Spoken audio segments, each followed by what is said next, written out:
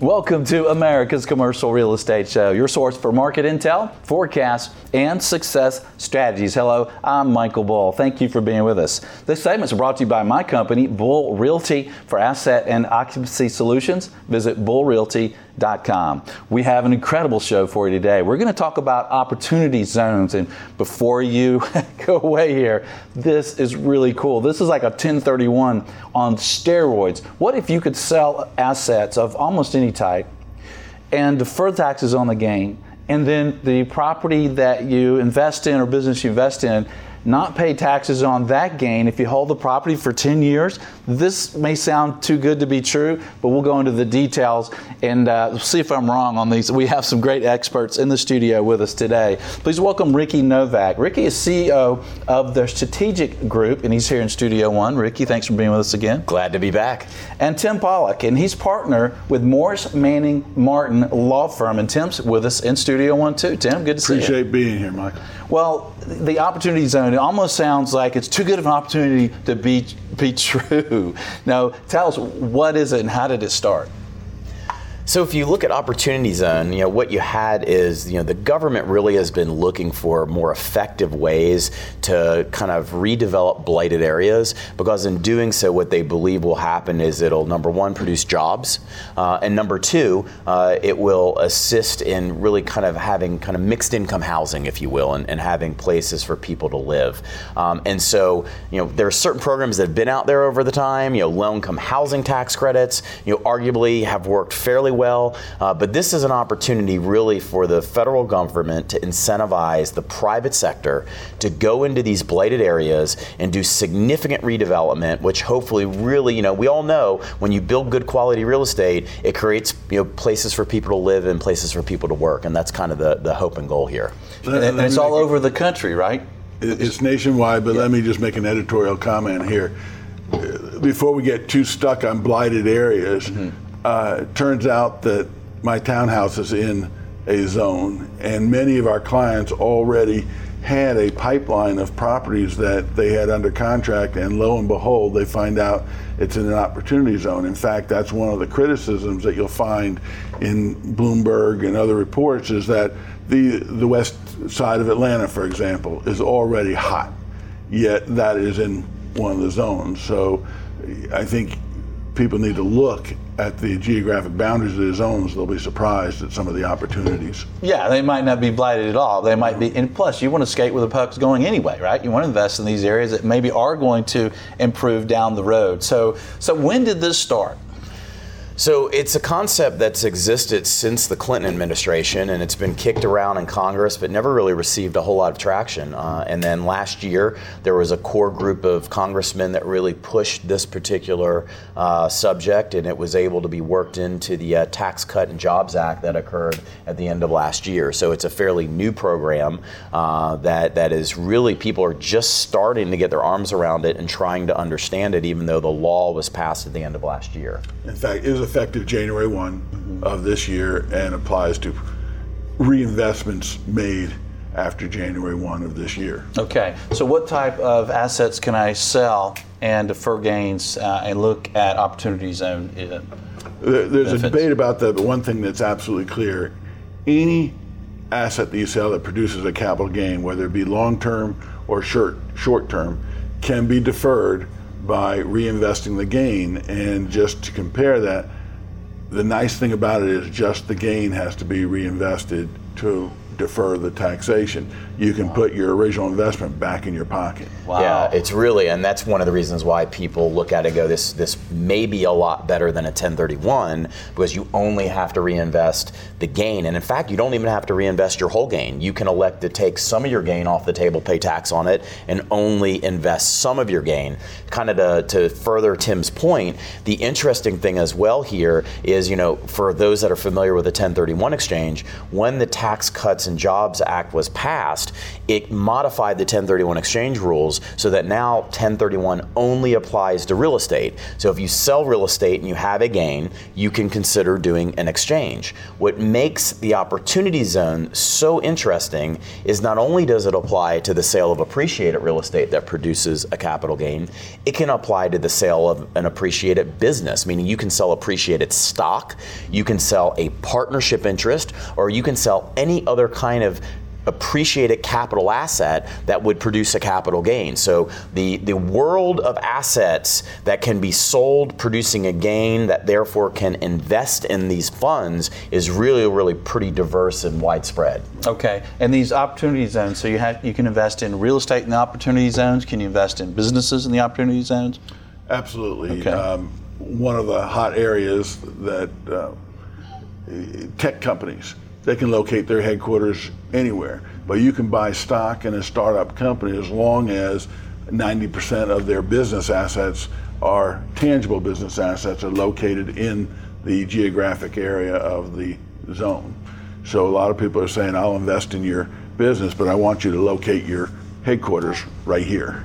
Okay, so you're deferring the taxes on the asset that you sold by investing in a fund that's buying real estate, developing real estate, or a business in the opportunity zone area. What about hold periods and the increase in value disposition of that replacement property? So when you look at it, there are some really interesting tax benefits associated with these investments. Mm-hmm. So number one, we've said the word a couple times, but what is interesting is the taxpayer is required to invest in a fund. So it actually has to be a qualified opportunity zone fund that invests in qualified opportunity zone property. So what that means is, as Tim noted, 90% of all of the assets the fund owns must be within an opportunity zone. And so the fund can be a large diversified fund that has numerous assets, or it could be a fund that is simply focused on one particular opportunity zone, one particular geography, one particular asset type, or one particular asset. So again, there's a lot of diversity in what will qualify as an opportunity zone but fund. Not one principal.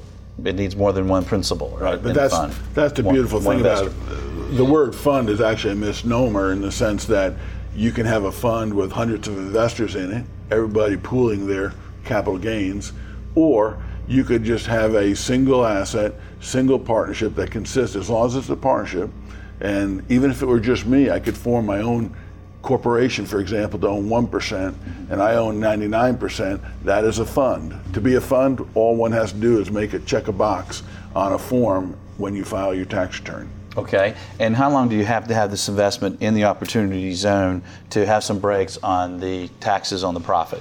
Well, there are a couple of timing issues that you need to be aware of. The first is from the day the taxpayer sells the asset that gives rise to the capital gain, they have 180 days to invest into a qualified opportunity zone fund. So one thing that's kind of interesting with the law is it does mirror the 1031 exchange in that the government's giving you 180 days to make a decision. Does that money have to be with an intermediary?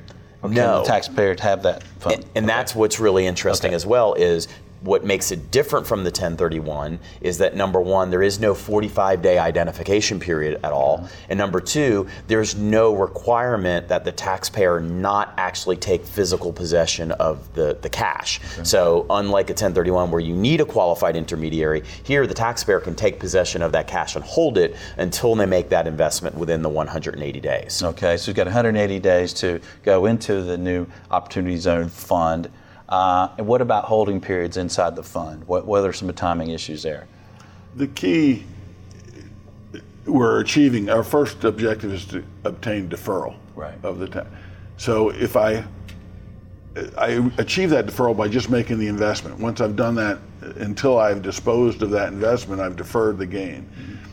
If I hold it at least 5 years, then I get a 10% boost in my basis, so therefore 10% of the gain is gone forever, permanently. If I hold it for another 2 years, so it's 7-year total, I now get another 5% boost in basis, and so therefore there's another 5%. So if I can hold that investment at least 7 years, I permanently avoid the 15% of the gain. The key difference between us and a opportunity zone and a 1031 is the 1031 I can roll over. The gain could never be triggered. Mm-hmm. In this case, the gain will be taxed no matter what in the year 2026. So on my 2027 tax return, I will report that gain that I recognize. What does that tell you? What that tells you is, in reality, you need to make that investment this year or next year in order to get the full 7-year opportunity. Because if I, for example, invest in 2020, that gain's gonna be taxed in 2026. I'll have only held it 6 years, so I will only have achieved the 10% permanent deferral. The other thing is, and there are other tax benefits to the investment, Tim and I'll get to in a minute, but when you look at this deferral benefit and the timing, it's important to note, as Tim said, that if you maximize the holding period through 2026, then what'll happen is you still have to pay tax on 85% of the gain. And so a lot of clients say, well, gosh, where's that money coming from? And the answer is, remember, you didn't have to reinvest your basis, only your gain. So one of the planning tools should be that when the taxpayer actually executes the sale that is giving rise to the taxable event, make sure within that basis you're planning with your tax advisors to set aside the necessary cash to pay that capital gain, the remaining capital gain that's going to become due in 2026. So you've got to keep that liquidity planning in mind. Right, but you've used that equity for that amount of time. You've put it to work, right? It's the same value as a 1031. Yeah. You've taken dollars you'd otherwise give the government, and the government's not going to give you any return on your capital, and you've been able to put that capital to work for your benefit. So it's a significant wealth building tool. Yeah. All right, we're going to take a short break, and I'll get Ricky and Tim to give us some actual examples of things that are being done now that you might consider to do in opportunity zones. Stay with us. I'm Michael Bull. This is America's Commercial Real Estate Show.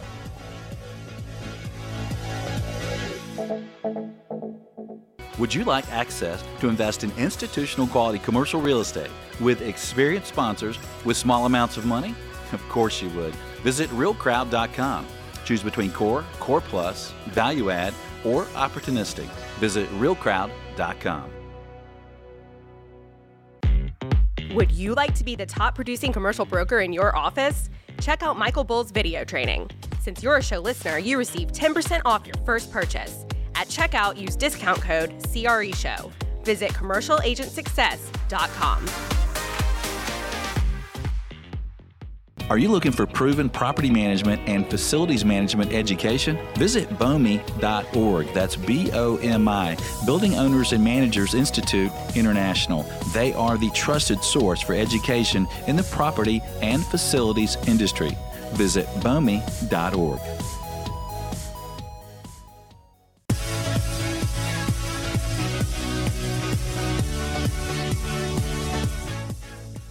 Welcome back to America's Commercial Real Estate Show. I am Michael Bull. This segment is brought to you by Arbor Crowd. Check them out for crowdfunding for commercial real estate at arborcrowd.com. Well, today we're talking about opportunity zones. My guests are Ricky Novak, CEO with the Strategic Group, and Tim Pollock. He's a partner with Morris, Manning, and Martin. And gentlemen, we're talking about the deferral of taxes on assets that you sold by reinvesting in a fund that's in an opportunity zone that's investing in business or real estate. So let's talk about, once you do that, what are the types of opportunities that you can invest in that work for this opportunity zone? So can you buy an existing property that's already operating and doing fine, or do you need to invest in a redevelopment type of project?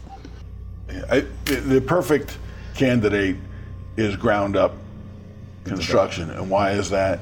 Because the other requirement is the property that, to qualify, has to have been acquired by purchase after January 1, and after you purchase an existing property, which all real estate land all exists, so it's all existing, one needs to spend at least as much as the purchase price over the next 30 months.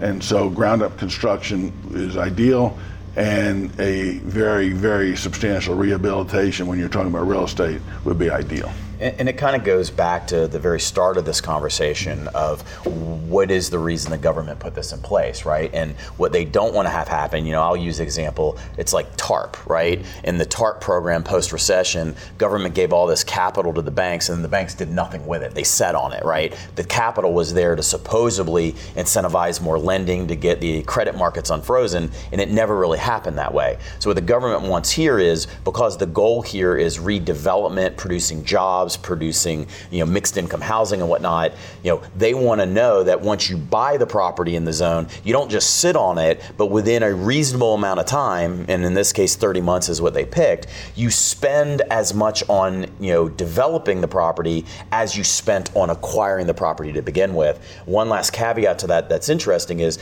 you don't have to use money from the fund in order to do those improvements. The capital for improvements can come from anywhere. So, it could be that, a taxpayer invests in a fund that acquires the property, but then the development capital, the fund, the sponsors of the fund find that capital from other sources. So including they could borrow it. Correct. There are a lot of different alternatives there to make sure that capital gets infused into redevelopment. Right, so there's no prohibition on debt, leverage. Correct.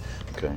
So they could even use debt as the initial investment. Right. And given, again, we are talking about areas that are in the process of regentrification. Mm-hmm. So sometimes debt ratios can be a little harder to come by. But I will, echo Tim's sentiment from earlier on. While the concept was, quote unquote, blighted areas that needed to be redeveloped, quite frankly, what happened, the way these zones got picked is the governor of every state sent a list to the IRS and Treasury. The IRS and Treasury then took outdated census data, overlaid it on that list, and anywhere there was overlap, they said, great, that's an opportunity zone. Well, in a lot of markets, you'll get Fulton Market in Chicago that's been under a massive redevelopment since Google and Soho House kind of moved into that area. A lot of Fulton Market is an opportunity zone, but much like the west side of Atlanta or the old Fourth Ward in Atlanta, you'd look at it and say, this area is already in the middle of redevelopment, so you kind of can pick your points here and lower your risk profile in what you invest in. All right, and let's talk about the appreciation in this reinvestment property in the opportunity zone. What happens with the appreciation and cash flow during the hold period, tax-wise? We talked about deferral of the original gain transaction now, and we talked about the 5-year and the 7-year. And having to pay the tax on that in 2026. Put that aside. Now let's refocus on the reinvestment asset. If I hold my investment in that reinvestment asset for at least 10 years, then the gain on the disposition of our interest in that asset is tax-free. What? Yeah. Tax-free? That is the juice that has everybody more excited, particularly those who said, I was already going to develop, I already had my capital, and in fact, investors were already interested in it. What a great little cherry on top of the sundae. There's a lot of squeeze in that juice. Right. Wow, that's incredible. So let's say that example, you got $1 million piece of land, you put $1 million renovation or building on it, and you hold it 10 years, maybe it's worth $5 million. You've got $3 million of tax-free appreciation. That's the amazing part of this program. What has so many people excited is it's very similar to a Roth IRA, right? Mm-hmm. You make your investment and then all your growth and appreciation is tax free. So here, go to some of these examples we've talked about. If you go into an area and you're a first mover in redevelopment, if the area ends up booming and you're a first mover, your appreciation is typically significant. Same about, imagine, we talked about you can also invest in businesses that are new businesses that are in these areas. Imagine investing $1 million in the next Google and it just takes off, and then all of that appreciation on that stock is tax-free. It's an amazing opportunity. So let's talk about that a little more. So you can also invest in a business. So let's say that I've sold a $5 million property. I've got $1 million of gain. Is it gain or tax that I have to reinvest? It's the gain, the capital gain. The gain. So I had $1 million of gain. So I could invest that $1 million in a business that has to be kind of a new business in the opportunity zone? Yeah, I mean, what you've got to do is you've got to be able to go out and identify that this is newly issued stock for a new business that is being started within the zone. So it could be completely new. you could be an existing company that starts a subsidiary company, that's a new venture in the zone. So those are the opportunities that you would be looking for. So let's use an example. If I was going to open a commercial real estate brokerage firm in Chicago, in an opportunity zone area, then that would be a new entity. I could issue stock for my company, and it would qualify. If it's 90% of its tangible assets have to be located in that zone, and it has to qualify as a opportunity zone property, I think is what Ricky referred to it, which means that all of its assets, 90% of that, have to have been acquired by purchase after January 1. So, for example, if you had computer equipment and whatnot, you would need to buy new equipment. Right. So if you have a startup business or an expanding business and you're looking for capital, this might be a great opportunity. Well, not only that, but think about people that are involved in both developing and then owning operations for certain real estate, right? Mm-hmm. Self-storage facilities, hospitality, where it's possible that not only may you might own the building and the land, but you also own the operations. This is an opportunity to look at it. Also, it's important to note they did carve out certain quote unquote sin businesses. So if the business involves alcohol and tobacco. Interestingly, they included golf courses as sin businesses, which I thought was funny. I guess it only applies if you play on Sundays. I don't know. But they had their list of kind of the bad boy carve-outs, if you will, of what doesn't qualify.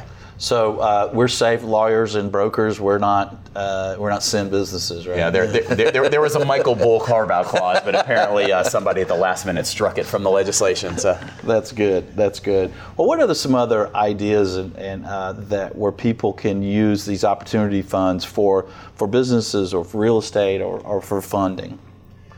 I think that we've been focused so far on the opportunity to defer the gain on my prior investment, right? Mm-hmm. But now let's switch the roles around and say I'm a real estate developer, just use that as an example. And I've typically brought in other people's money to be my equity. And my typical waterfall might be return of money, 10% preferred return, and then we split everything beyond that, 30% to me, the developer, and 70% to the equity investor.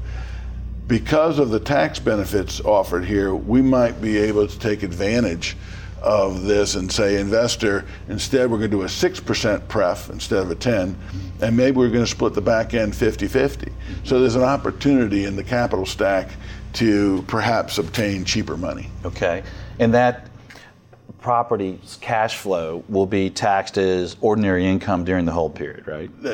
Life is as usual during the hold period. Okay. Any kind of operating results pass through just like they would have under prior law. But if that $2 million property is now worth $5 when I sell it, then there's your juice, like we mentioned before. That's right. $3 million. And Tim's spot on. Our firm is established multiple opportunity zone funds at this point, and what we are finding is we're in a market where there's an abundance of capital, so it's become highly competitive, and because there's so much equity looking for good quality real estate deals. By having tax advantaged capital, you have the ability to be slightly more competitive. So go back to 1031 exchanges. One of the big complaints that the outside world always had against 1031 money is when 1031 money was chasing investment opportunities, because that money was tax advantaged and what was being considered by the investor, the taxpayer, was tax savings as part of their overall planning. They might be willing to overpay for an asset slightly because they're baking into it their tax savings. You've got a little bit of that here. Does it mean that the capital is going to be 30% less expensive than other capital in the market? No, but it means when you get down to the bidding war of which capital as a developer you're going to take, chances are opportunity zone capital might be slightly more advantaged for you to take. And this is important. Look at what we're talking about here. We're talking about investments that are targeted to be 10 years. This is patient capital. This is capital that doesn't expect to be liquidated and returned with 3 to 5 or even 7 years. This is 10-year money, so it can be much more patient in the capital stack, and that's a huge positive. Right, and if you're investing in a new business or a big renovation or a new development project, you want to be patient anyway, right? So because it's not going to have immediate cash flow. Although I will tell you, one of the friction points here is a lot of our clients are essentially merchant builders. And if they're on the developer side, they want to be in and out within 3 years, let's just say. And so one of the issues we've been trying to struggle with is, do we have some kind of put or call options to get the developer an avenue to get out before the 10-year period? That's just one of the issues. Some of the developers said, no, I'm hoping to get my promote as capital gain anyway, so I'll wait the whole period as well and get mine tax-free. Yeah. Well, what's the biggest question that you guys get from people that maybe we haven't covered well enough when they're looking at opportunity zone opportunities? I think the number one thing is people want definitive answers. Yeah. And the problem or challenge is currently, whenever new law comes out, you get the tax code, and that is kind of the skeletal system of what the rule is. But then you need the Treasury regulations to come out, and that's kind of the meat, so to speak, that goes on the bone, that really gives you all of the moving part detail.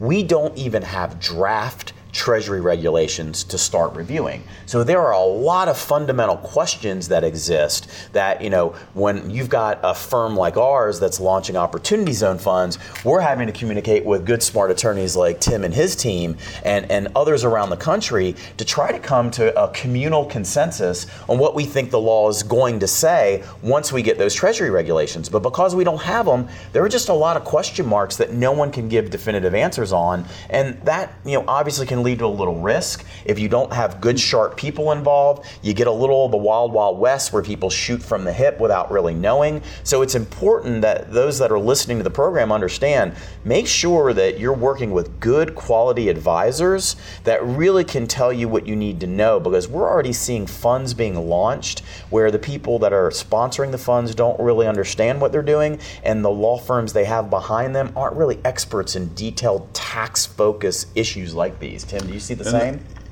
I do, but let me just put an exclamation point on it. The law went into effect January 1. You have 180 days to reinvest. 180 days has already gone by for people, say, who realized the gain in January. There are so many unanswered questions that everybody has to take their advisor and say, what do we predict will be the Treasury's perspective on this going forward, and you take a guess, and there's a tremendous risk on that, because I've got 180 days, I put my money in. The other question that comes up all the time is, okay, once I put my money in the fund, then I've accomplished my deferral, right? Right. Is that risky too, or is that part's not risky, assuming they're going to check the box. What's risky is whether that entity that I invest in is going to qualify as down the road.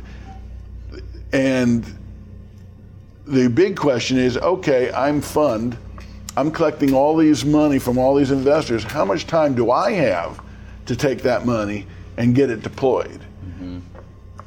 We think there's a test at the end of the year. We thought, this is a big debate going on. How much ramp up time do we have to be able, we have 30 months supposedly to invest for rehab or construction. How does that dovetail with the fact that they're going to do a test on December 31st as to whether 90% of my assets are in good assets? By the way, cash is not a good asset. Going back to Ricky's point, nobody's interested. The government's not interested in someone putting cash in an entity and having that cash in a bank account. Right. Okay. Yeah, I think this is a big, important point, because there is no clear guidance as to how quickly the fund has to deploy the capital once the taxpayer funds into the Opportunity Zone Fund. And there's no clear answer right now, and it's certainly probably one of the biggest questions that's out there for sure. Yeah, it would seem like a safety net from outside looking in as a broker is that, well, if my cash was invested in a real asset inside that fund within 180 days, I'd feel more comfortable. Well, and that gets back to the comment of different types of funds that are out there, right? There are some funds that are kind of, think about what the goal of an investor is. Some people want diversification when they invest. Others really want to kind of cherry pick, if you will. So if you make an investment into an asset-specific fund that has a definitive timeline to deploy the capital, before the Treasury regulations get out, you can say, look, I know for a fact my money is getting deployed by X date once I go into the fund.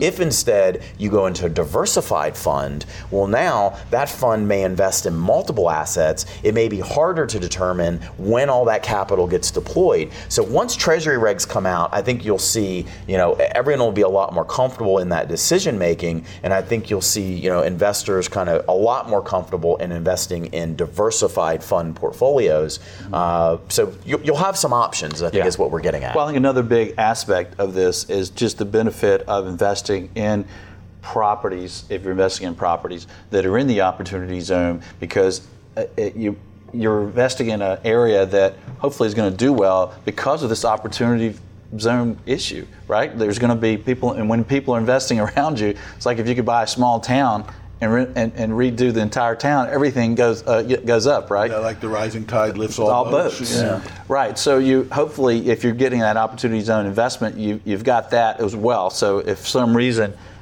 you don't have tax-free on the appreciation of that replacement property, hopefully, you were in a property that you held for 10 years that was in a blighted area that has gone up in value, right? Yeah, right. So it sounds like a great program.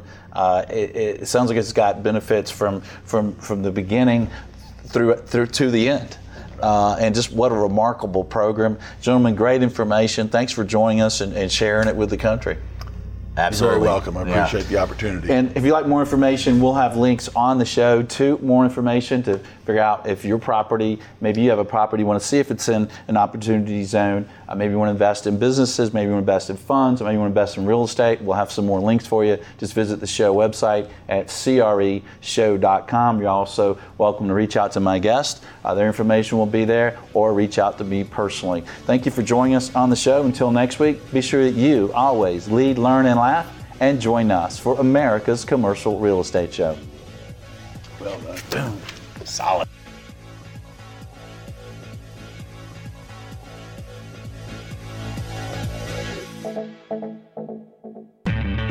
Invest alongside real estate experts, sponsors who have a successful track record and skin in the game.